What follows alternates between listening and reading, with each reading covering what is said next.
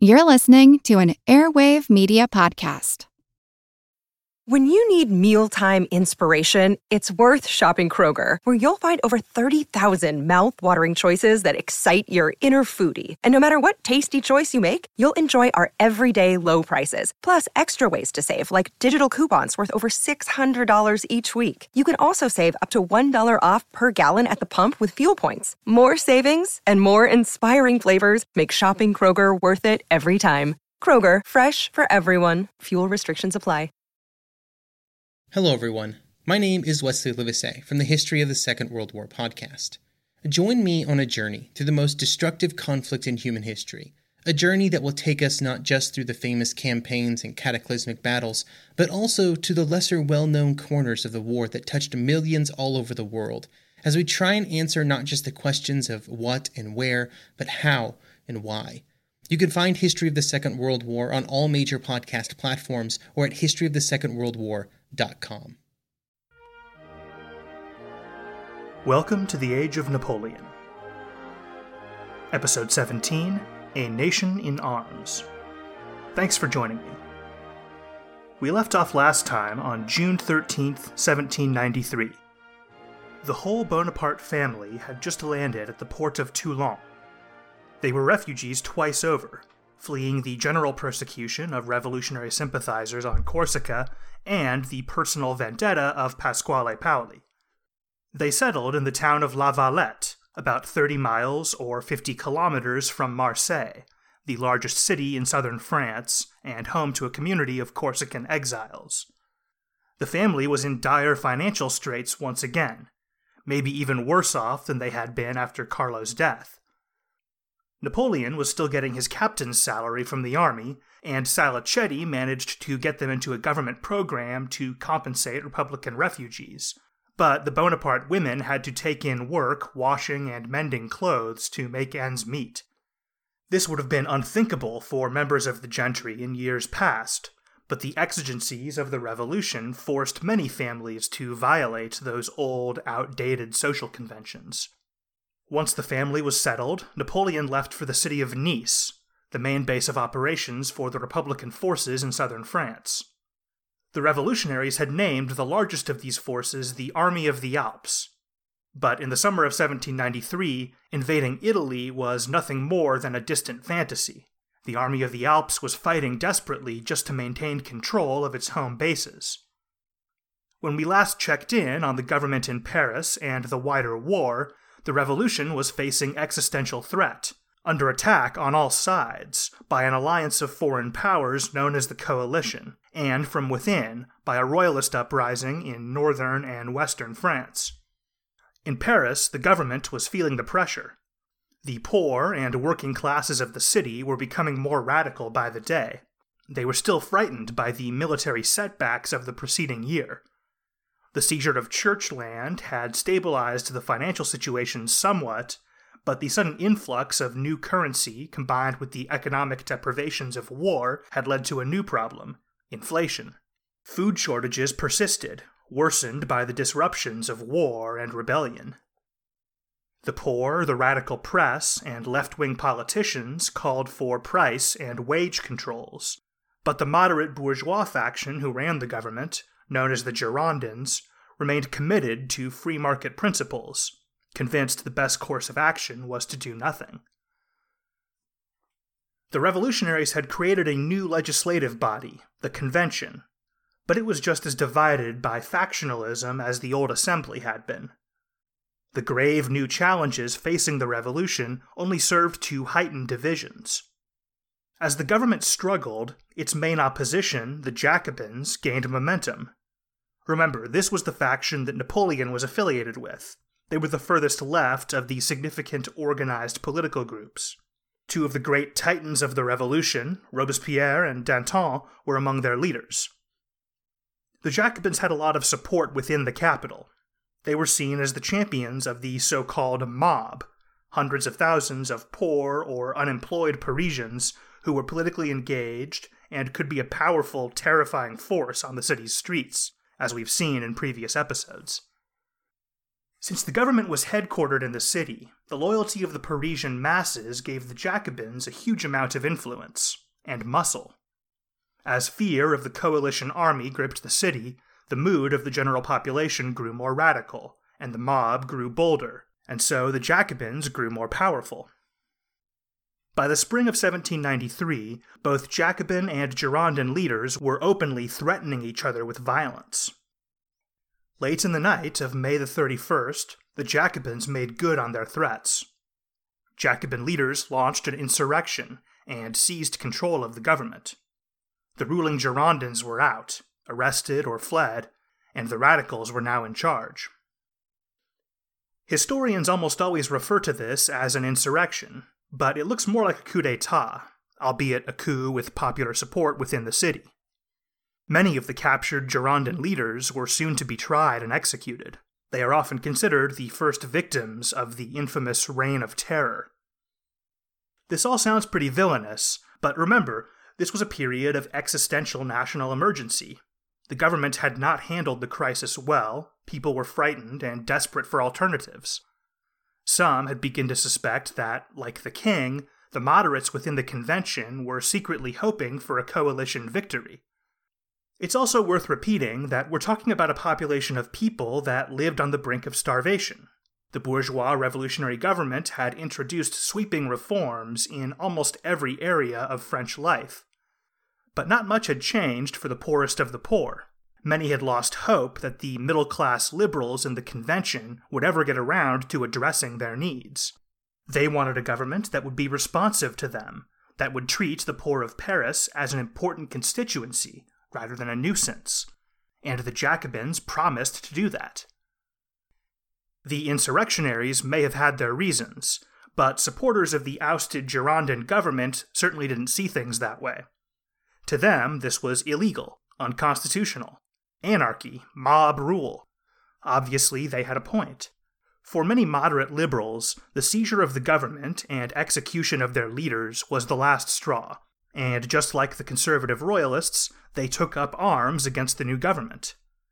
Unlike the royalist uprising, their rebellion was centered in cities and towns, in the provincial capitals and port cities. Historians call this the Federalist Revolt, but I've never liked that term. It makes it sound like this was all over some arcane ideological dispute. Obviously, there were ideological differences. The Jacobins were more radical and favored a centralized government. The Girondins were moderates who favored federalism, but as is always the case, the reality was a lot more complicated. This conflict was also about class. The Jacobin leaders were middle class, but their main base of support was the urban poor. Girondin supporters mostly came from the affluent bourgeoisie, especially merchants and businessmen. There was also a major regional divide here. The concentration of poor workers in the capital made the Jacobins very Parisian in their policies and outlook. They wanted to centralize authority and spread big city culture and values to the rest of the country. The Girondins were also strongest in urban areas, but outside Paris, in smaller regional cities that were interested in preserving their autonomy and resented the way Paris dominated the country. France's two most important trading ports, Bordeaux and Marseille, both joined the rebellion.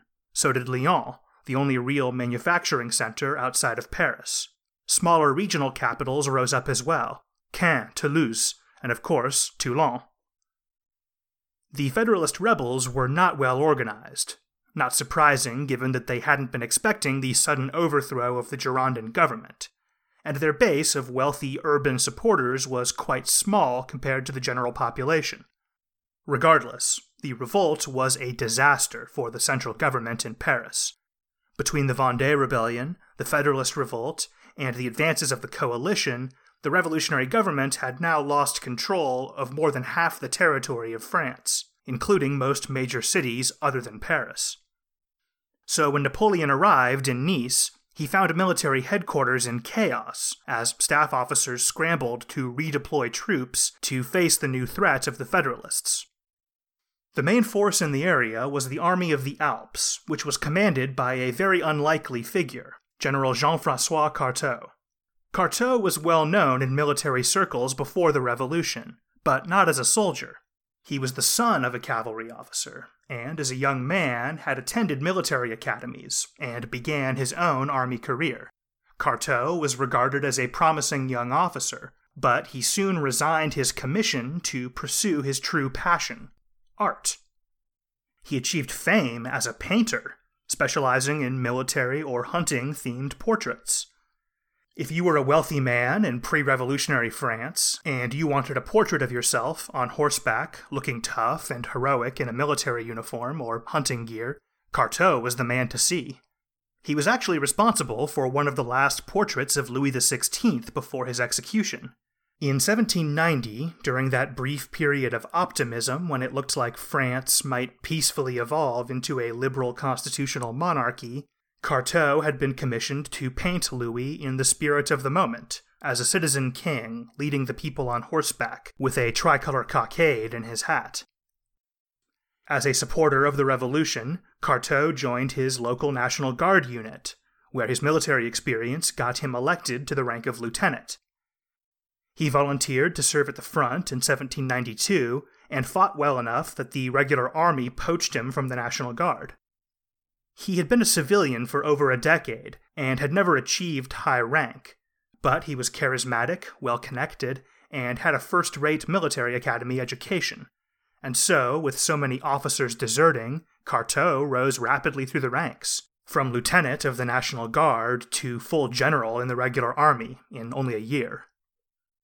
Napoleon arrived in Nice with a letter of recommendation from Salicetti, which carried even more weight now that the Jacobins were in power. But he may not have needed it. The chief of artillery for southern France was a familiar figure, General Jean Doutet, the brother of his old commander and mentor, who he knew from his days at Auxonne. Doutet was in desperate need of reliable officers, and had a good opinion of Bonaparte. He was happy to put him to work. Napoleon was a latecomer to the war. All the glamorous jobs in the artillery arm were already taken. He was assigned bureaucratic odd jobs, first inspecting and improving coastal fortifications, then attached to the Army of the Alps, commanding supply convoys and handling procurement and logistics. This type of drudgery was probably not what a 24-year-old raised on stories of military glory had in mind when he envisioned his first war. But if Napoleon was disappointed, he didn't show it. His commanding officer, Lieutenant Colonel Elzéar Auguste de Dommartin, wrote glowing reports of his energy and ability. Napoleon's assignment to Dommartin was another stroke of good luck. Dommartin was a brave, highly competent officer, and he and Napoleon got along well. Years later, he would be Napoleon's pick for commander of artillery on the expedition to Egypt.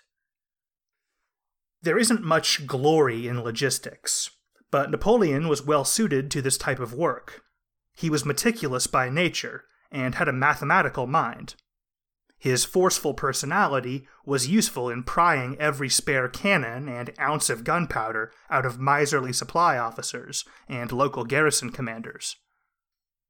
If he was to keep the army supplied, Napoleon would need all the persuasion he could muster. The Army of the Alps was an extremely distant priority for the revolutionary government. The main theater of war was in the Low Countries, against the coalition, where Brunswick's army had managed to get so close to Paris in 1792. Next priority went to the troops on the Rhine, then to the units fighting the Royalists in the Vendée. The Army of the Alps was an afterthought of an afterthought. A lot of Napoleon's success as a military leader actually came from his genius at these mundane organizational tasks. They may not seem important, but an army that excels at them will be faster, better equipped, and even fight better than its opponents. This was the period in which Napoleon began to learn those lessons that would serve him so well. Fortunately for the revolutionaries, and for General Carteau, the Federalist rebels were not nearly as formidable on the battlefield as the Girondins had been in the halls of the convention. This was a movement of educated gentlemen. They were well suited to soaring oratory and parliamentary maneuvers, but by organization and by disposition, they were not cut out for the type of violent, total political war that the Jacobins and the Royalists were prepared to wage. On a purely practical level, the Federalists just didn't have much of a constituency. The Jacobins had real popular appeal among the urban underclass and poor artisans. So did the Royalists among the Catholic peasantry. There simply weren't very many people in France willing to put their lives on the line for the cause of moderate bourgeois federalism. The Federalist rebels were not able to raise very many troops, and those units they did form often suffered from lack of coordination, poor morale, and inexperience. Oftentimes, Federalist troops fought more out of fear of Jacobin reprisals than genuine enthusiasm for the cause.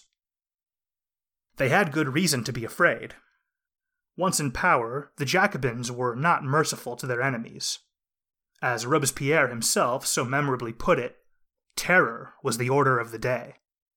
Local tribunals all over France were given special powers to prosecute treason. Some operated relatively fairly. Others handed out death sentences indiscriminately with little due process, sometimes to children as young as 14. Members of the convention were dispatched all over the country on special commissions to investigate treason, like the one Salicetti had led in Corsica. These were referred to as representatives on mission, and by 1794 they would be present in almost every government-controlled department, as well as in many major cities and in the headquarters of all Republican armies. Just like the tribunals, some of them tried to operate honestly and humanely. Others engaged in unspeakable massacres. In the city of Nantes, near the heart of the Vendée Rebellion, representative on mission Jean-Baptiste Carrier ordered thousands of suspected rebels to board barges, sailed them into the middle of the Loire River, then ordered the ships sunk with the chained prisoners still inside. This was the time of the infamous guillotine at the Place de la Concorde, or Place de la Révolution, as it had recently been renamed. I don't want to dwell on this stuff too much. This is by far the most sensationalized and over-examined aspect of this entire era of European history. The period of the Terror lasted a little over a year. About 17,000 people were executed. I don't want to downplay that. A year is a long time for a country to be gripped by a political purge. 17,000 people executed is a tragedy, particularly because so many of them were denied due process or convicted on flimsy evidence. But let's look at the broader context here. This was a country in collapse, whose government had been in a state of almost constant turmoil for over 4 years, and that was under attack by foreign enemies and facing 2 different internal rebellions. Once people within a society have turned on each other, the level of violence tends to spiral quickly out of control. In France, during the 1790s, the typical viciousness of civil conflict was amplified by the war against the coalition. The Royalists and Federalists were not only opposing the government, they were aiding France's enemies, traitors as well as rebels. As Napoleon himself wrote around this time, quote, "This is what civil war is like. People tear each other apart, detest each other, and kill people they know nothing about." End quote. eBay Motors is here for the ride. Remember when you first saw the potential, and then through some elbow grease, fresh installs, and a whole lot of love, you transformed 100,000 miles and a body full of rust into a drive that's all your own. With over 122 million parts for your #1 ride or die, you can make sure your ride stays running smoothly.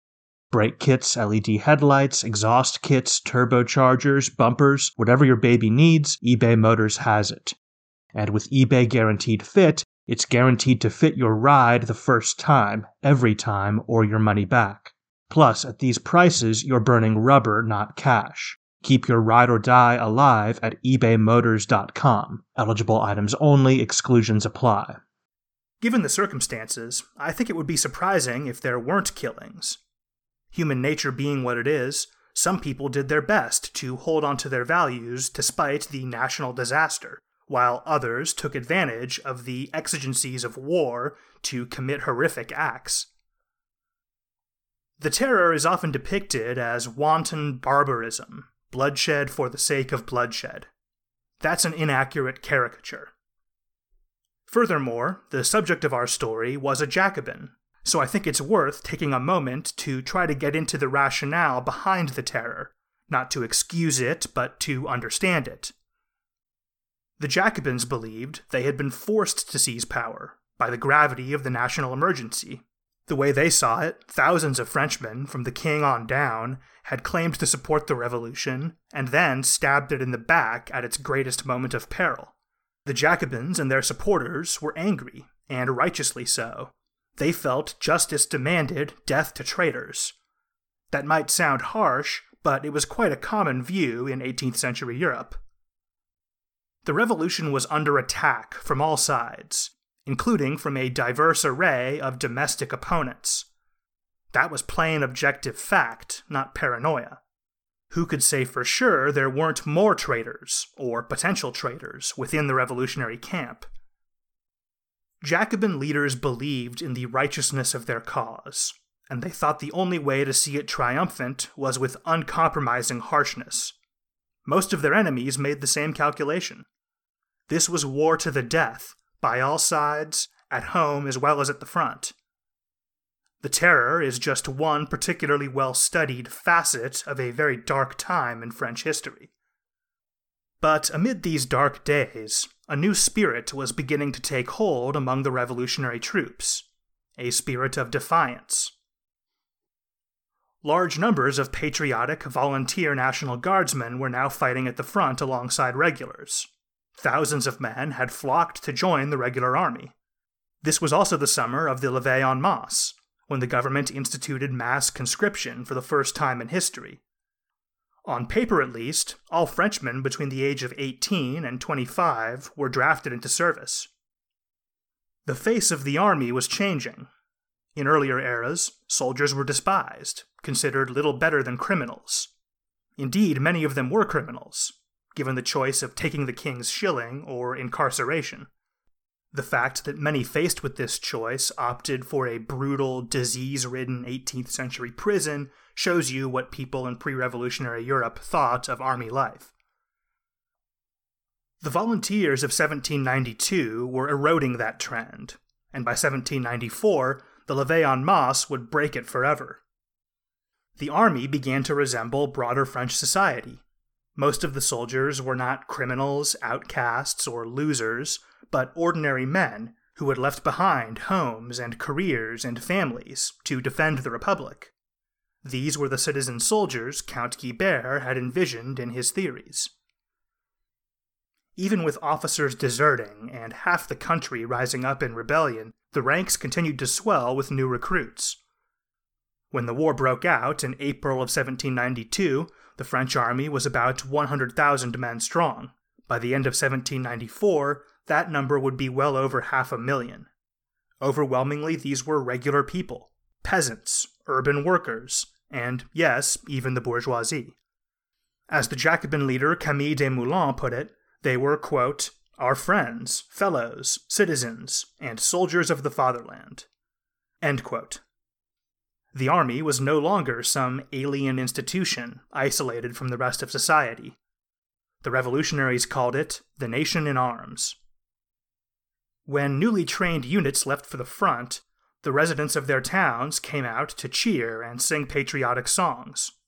That might sound like a pretty typical wartime scene, but it was actually pretty new. Townspeople hadn't cheered like this for the men leaving to fight in the 7 Years' War only decades earlier. Nobody back then thought much of soldiers, and many didn't particularly care who won some obscure squabble between kings. Now, with so many men they knew in uniform, fighting for a cause that touched their lives, ordinary people felt invested. The crowds didn't sing the Marseillaise quite so much as they might have the year before. It had been written by a Girondin, and no one in Republican-controlled territory was eager to associate themselves too closely with accused traitors. The anthem of this era of the Revolution was the Chant du Départ, or the Song of the Departure, which was written specifically about these scenes of new recruits leaving for the front. Part of it goes like this, quote, Victory sings, opens her gates for us. Liberty guides our steps. From the north to the south, the trumpet of war sounds the hour of battle. Tremble, enemies of France, kings drunk on blood and pride. A sovereign people advance. Tyrants, go down to your graves. The Republic calls us. We know to conquer or die. Frenchmen must live for the Republic. For the Republic, Frenchmen must die. On the iron, before God, we swear to our fathers, to our wives, to our sisters, to our representatives, to our sons, and to our mothers, that we shall annihilate oppressors. We will plunge all infamous royalty into deep night, and thus the French shall give the world peace and liberty. End quote. Pretty strong stuff. I love this quotation, not just because it's so strident, but because I think it gives you an idea of the sense of mission the revolutionaries were trying to instill, both in the army and in the broader society. This was before the era of official national anthems, but the Song of the Departure was enthusiastically endorsed by Robespierre and used at official functions, so I'd feel comfortable calling it the anthem of Jacobin France. The surge of new recruits was a desperately needed lifeline for the Republic. But armies are made of much more than just men. Without training, organization, weapons, uniforms, food, and equipment, all you have is a mob. It would be hard for any institution to expand fivefold over the course of less than 2 years. The French army had to do it after losing most of its senior leadership while simultaneously fighting 3 wars. Luckily for the Republic, this monumental task fell on the capable shoulders of Lazare Carnot. We've discussed Carnot in past episodes. He was a military theorist, mathematician, and all-around Renaissance man. He was widely regarded as the greatest genius in the French military, but as a commoner, he had languished at the rank of captain until the Revolution. Carnot had been elected to the Convention, and managed to get himself appointed to the Committee of Public Safety, now effectively the executive branch of the French government. The declaration of the Levée en Masse had been introduced to the convention by Carnot. Many of his fellow representatives voted for it out of desperation, but to Carnot this was only the first step in a plan to completely reform the French army that he'd been kicking around inside his head since long before the Revolution. Carnot saw that if the French army was going to successfully absorb these new recruits, it would have to become an entirely new kind of army. Everything would have to change, from the system of armaments and uniform production, to training methods, to the organizational structure of the armies. With his new position on the Committee of Public Safety, Carnot had near unlimited power to make those changes happen, and he threw himself into the task with nearly superhuman energy.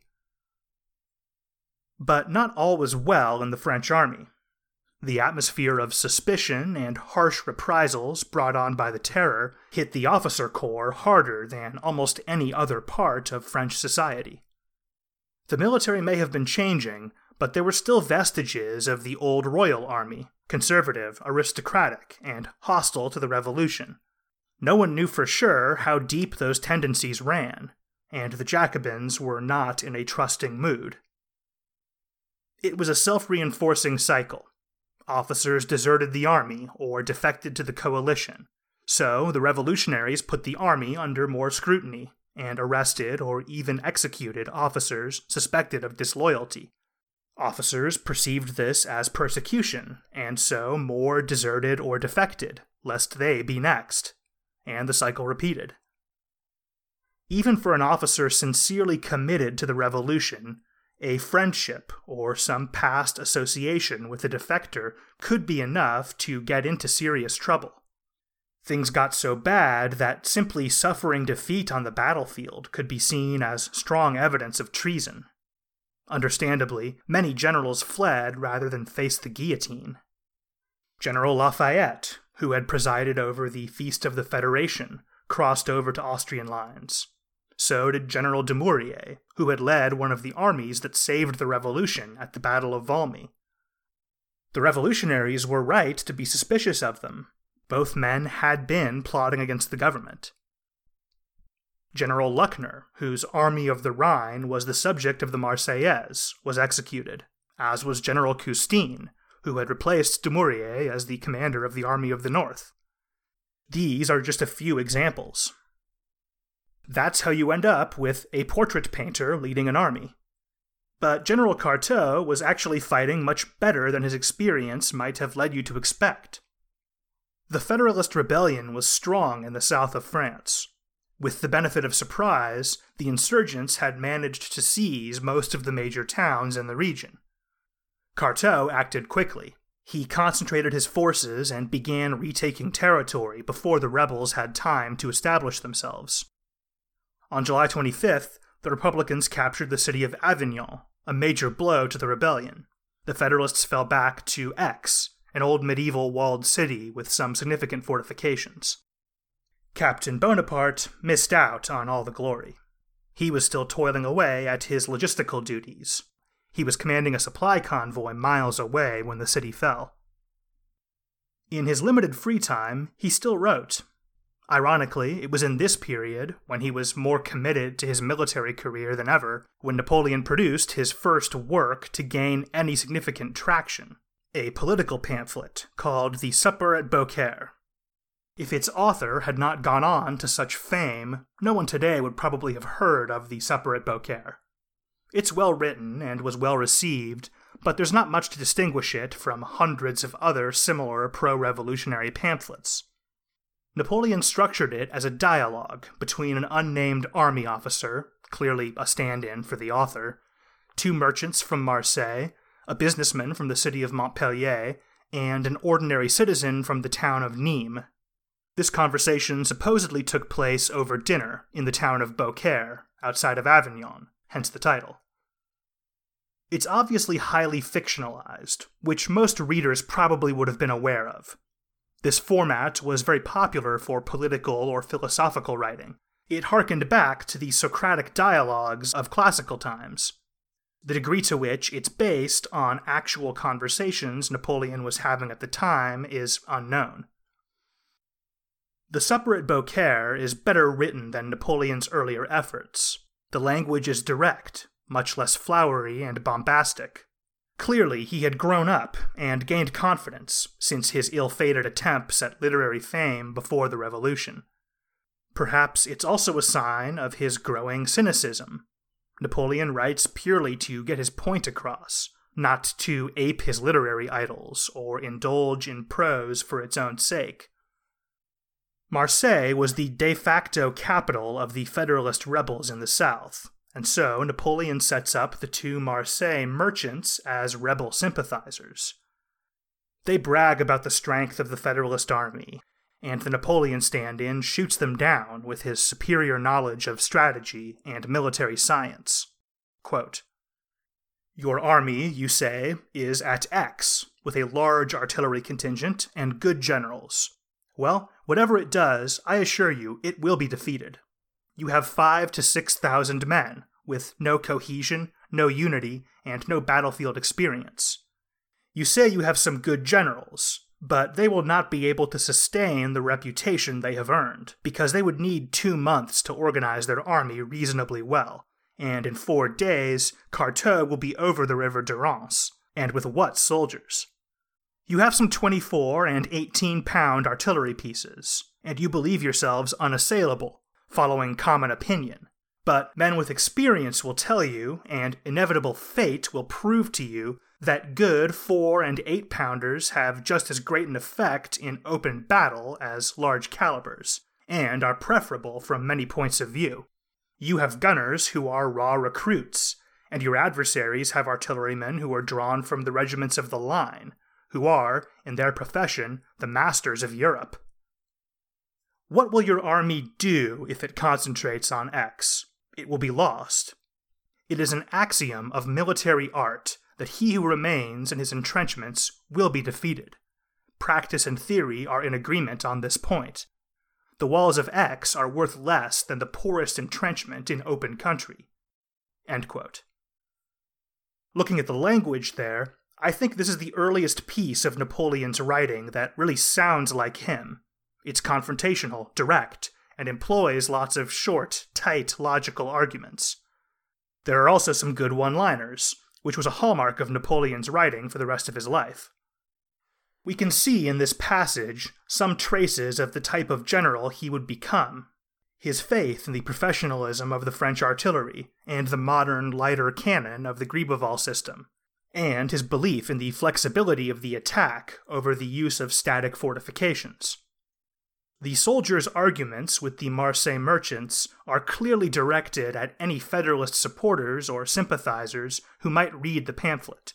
Quoting again, "Acknowledge at last that you are being deceived.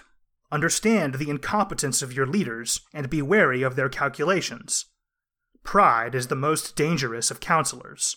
You are naturally impetuous. You are being led to your downfall by the same means that have brought many peoples to ruin, playing on your vanity. Now that Avignon, Tarascon, and Arles have surrendered, you must admit that your stubbornness smacks of folly. It is because you are under the influence of people who, having nothing to lose, are dragging you into their downfall. What lunacy has suddenly taken hold of your people? What deadly blindness is leading them to their ruin? How can they hope to withstand the whole Republic?" End quote. So, some pretty naked propaganda there. Your cause is doomed. Don't let your corrupt leaders drag you down with them. Save yourself. Armies still use that line today. And of course, the Federalist sympathizer characters, written by Napoleon, are too overawed by this argument to answer. The second half of the pamphlet gets into politics, mostly refuting the idea that the Federalists are the true inheritors of the Revolution, and arguing that their opposition to the government makes them de facto counter-revolutionaries. One of the Marseille merchants says, quote, "The Vendée wants a king and counter-revolution. The war in the Vendée is one of fanaticism. Ours, by contrast, is that of true Republicans, friends of law and order, enemies of anarchy and the wicked. Don't we fly the tricolor flag?" End quote. The unnamed officer rebuts him, quote, "I know well that the people of Marseille are far apart from those of the Vendée as far as counter-revolution is concerned. The people of the Vendée are robust and healthy. Those of Marseille are sick and weak. They need honey to swallow the pill of counter-revolution. To establish new doctrine, you have to deceive them. After 4 years of revolution, after so many plots, schemes, and conspiracies, moral corruption as a whole has developed beneath different guises. Men have perfected their natural guile. We should no longer go by words. We must analyze deeds. And you must admit that in evaluating yours, it is easy to show you to be counter-revolutionaries. What effect has the action you set in motion produced on the Republic? You have brought it close to ruin. You have impeded the operations of our armies. I don't know if you are in the pay of the Spanish and the Austrians, but certainly they could not wish for more powerful diversions. Every prominent aristocrat is anxious for your success. You have put avowed aristocrats in charge of your governments and your armies. Your battalions are full of such people. They would not join your cause if your cause was for the Republic." End quote. Napoleon ends the pamphlet with the diners drinking late into the night. The Marseille merchants end up buying champagne for the whole group, and are almost convinced to abandon the Federalist cause. The supper at Beaucaire is pretty sophisticated for a piece of propaganda. Napoleon doesn't depict the Federalists as stupid or crazy. He presents their grievances relatively honestly, and even concedes that the Jacobins are imperfect and have shed too much blood.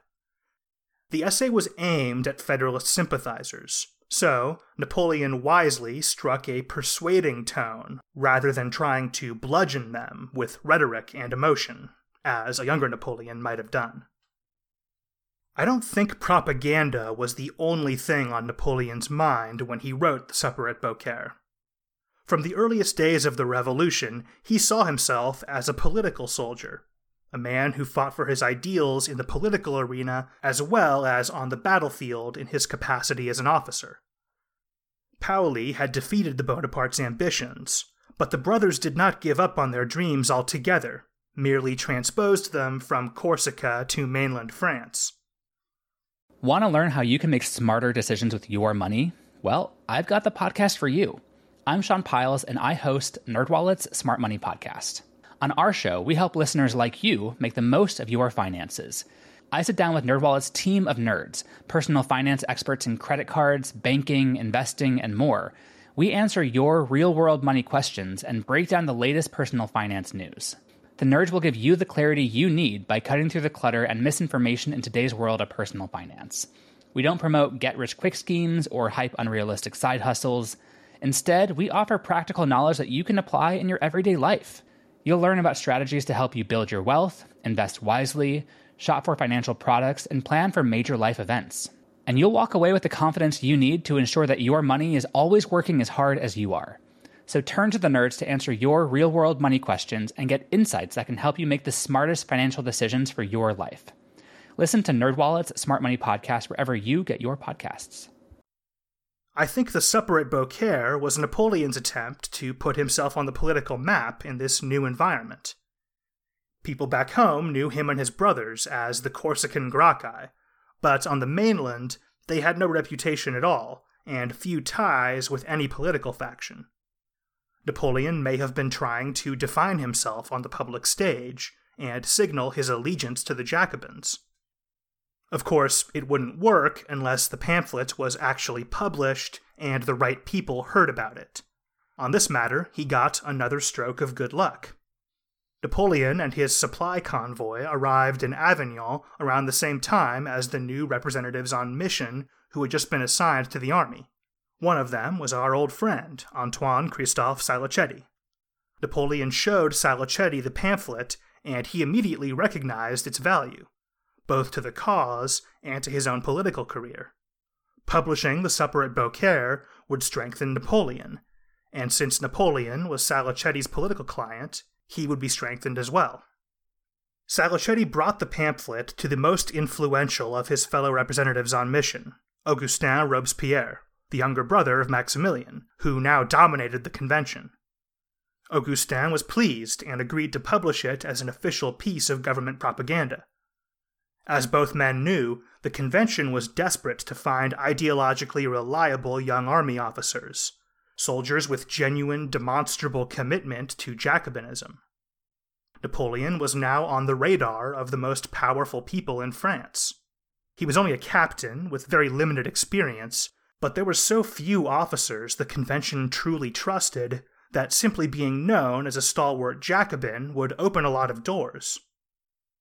Salicetti remained as faithful a supporter as ever, and the pamphlet had now won over another patron in Augustin Robespierre.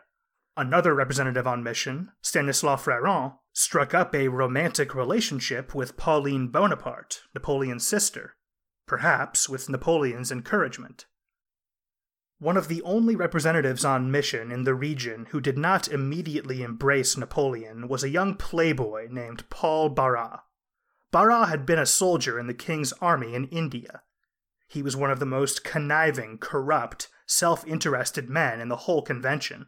Salicetti was a slippery character, but compared to Barras, he was George Washington. Barras was intrigued by Napoleon, but it took a lot more than words to buy his friendship. Still, all told, Napoleon was playing the political game very well. With powerful men to vouch for his political reliability, there was no telling how far he might rise, or how fast. With so many generals dead or fled, a new generation rose to take their place. Men who were too young to have held any significant rank in the old royal army, and so had fewer compromising connections to émigré officers. The war provided ample opportunities for these young officers to distinguish themselves, and casualties, defections, and executions created plenty of room to advance through the ranks. Lazare Carnot had a good eye for talent. He had been a bit of a celebrity within the French army before the Revolution. In that capacity, he had met a lot of fellow junior officers, and made a mental note of anyone who impressed him. Now that he was in charge of the war effort, he put those men in positions of importance, and helped their careers along, and shielded them from persecution whenever he could. Meritocracy had been a core principle of the revolution from the very beginning. Now, after 18 months of war, that principle was beginning to bear fruit in the army. Talent was rising to the top. This was a new generation in the literal sense as well as in the figurative sense. François Marceau was promoted to general in late 1793 at the age of just 24. He was 6 months older than Napoleon. Louis-Nicolas Davout made general at 23. He'd been a year behind Napoleon at the École Militaire.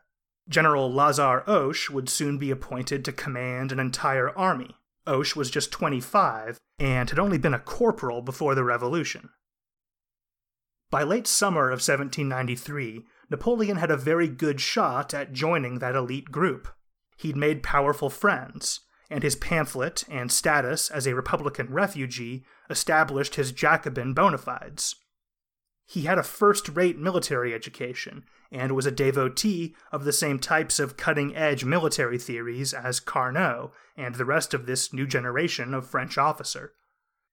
The only thing missing was a military record to justify further promotion.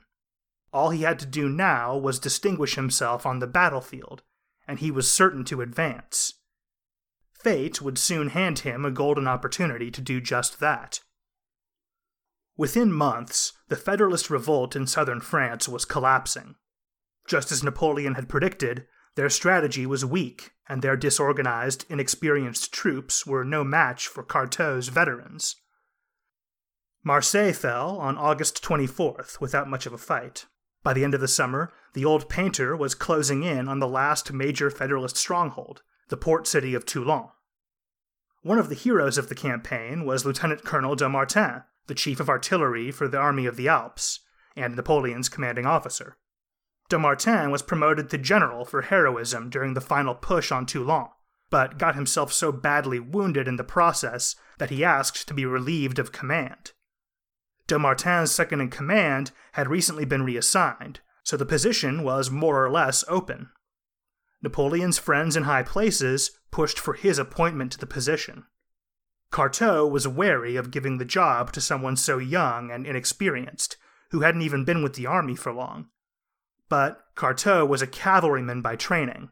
He'd been out of the loop for a long time when it came to modern military theory and artillery technology. He needed someone with that kind of knowledge, and Napoleon fit the bill better than almost any other young officer in France. And so, Carteau let Salicetti and Augustin Robespierre talk him into appointing Napoleon Bonaparte commander of artillery for the Army of the Alps. With one caveat.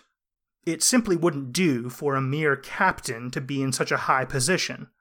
Some of his subordinates would technically outrank him. So, the appointment came with a promotion to the rank of major. Napoleon made it all the way from second lieutenant to major without fighting a single battle as an officer in the regular army. However unfair the promotion may have been, he would prove himself worthy of the position, although General Carteau would come to regret it. I think we'll leave things there for now. Before we go, I have an announcement to make. It occurred to me after last episode that we are now basically done with Paoli.